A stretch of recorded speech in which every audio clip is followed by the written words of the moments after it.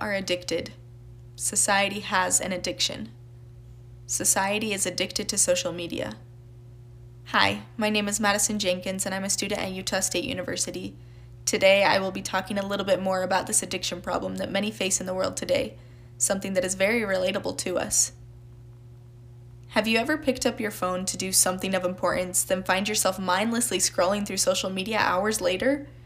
It's no secret that technology, specifically social media, can be addictive. We worry and stress when we can't find our phones. When we hear a buzz or a chime, we immediately look to see what notification we've received. There are obviously better ways in which we can spend our time, yet we go back every day and we consume copious amounts of information. Why is it so difficult to stay away if we are able to recognize the problem in our lives? Social media has serious effects on society. Social media is detrimental to our lives if we do not proactively set limits for ourselves. We'll also discuss some solutions to these problems because, depending on how we approach it, it doesn't have to be as addictive to us. Although it seems that social media and technology are completely unavoidable in today's society, there are ways in which we can better manage our time and the amount of content that we're consuming in our daily lives. There are both good and bad consequences that come with social media. We are able to reunite with old friends, stay informed about world news, and send and receive information in an instant. However, we also see that fake news travels exponentially faster than true fact-check news. Hate crimes and cyberbullying are seen daily.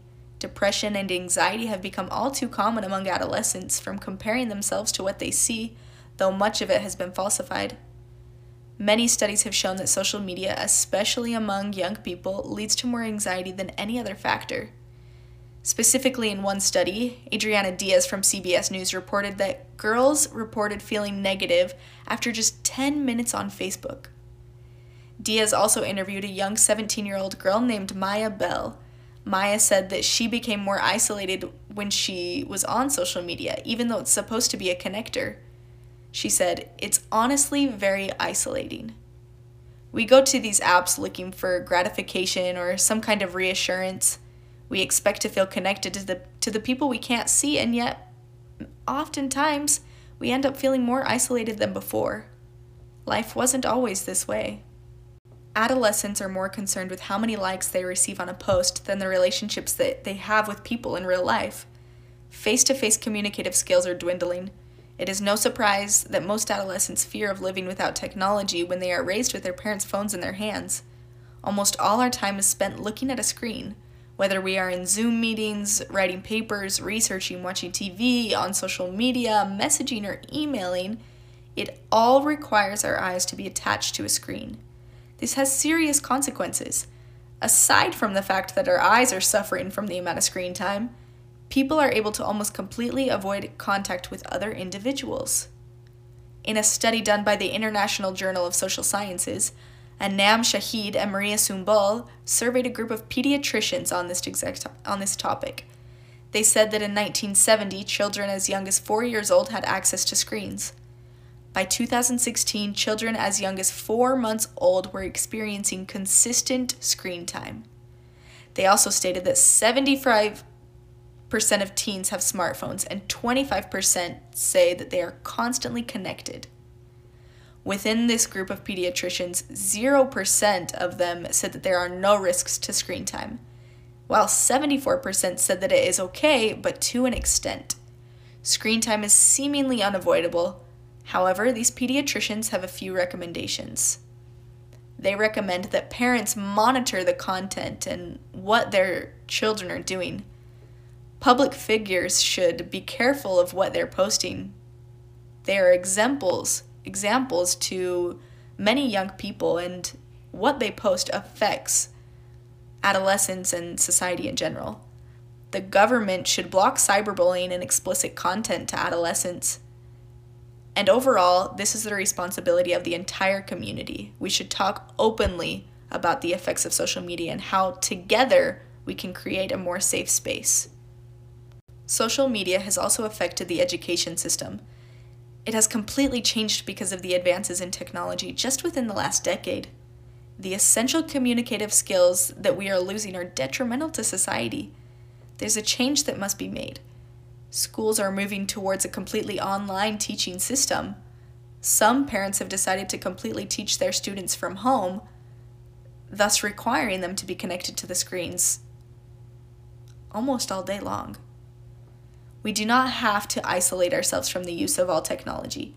Learning has expanded significantly because of the advancements in the tech world.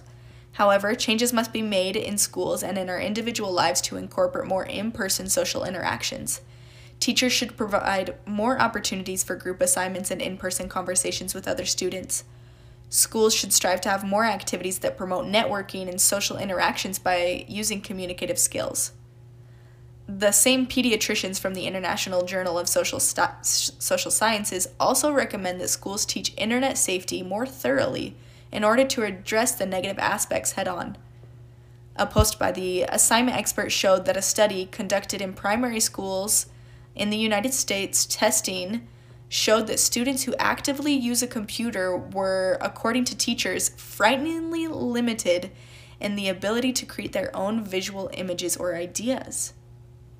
Information is found in an instant, and when all school assignments and activities are done online, this limits the opportunity for creative and critical thinking. By turning off the screens and promoting free thinking, students will be able to express themselves more fully, thus developing their academic abilities. Various times in my own life, I've made the decision to delete social media off my phone.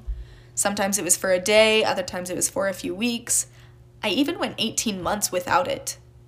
Regardless of the time spent away, two things always happened afterwards. The first being, I felt better about myself and was more productive with my time. The second, I came back to it and was just as addicted as I was beforehand. So why do we continuously go back to the very thing that brings us this anxiety, loneliness, and depression? Is it because we are simply creatures of habit? Are we so consumed that we can't live without it?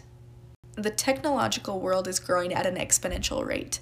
Leading companies such as Facebook, Google, Microsoft, and more hire thousands of employees to uncover how to best obtain more customers. An article by Science Focus provides examples of former employees in Silicon Valley.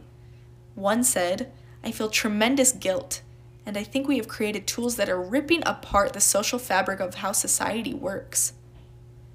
That quote comes from a former vice president for user growth. More viewers, more users, and more attention equals more money. They are willing to do whatever it takes to keep us online, to keep us using their products.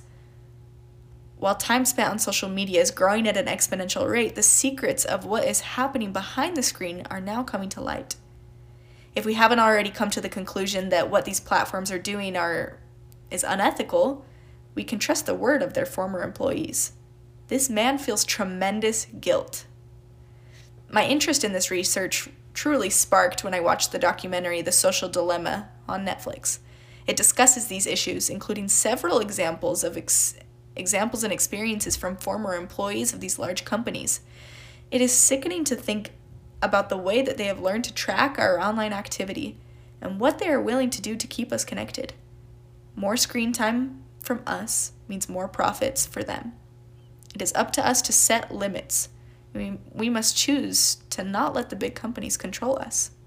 Now that we all agree that there are so many problems that come with social media, how do we create change? How do we make a difference?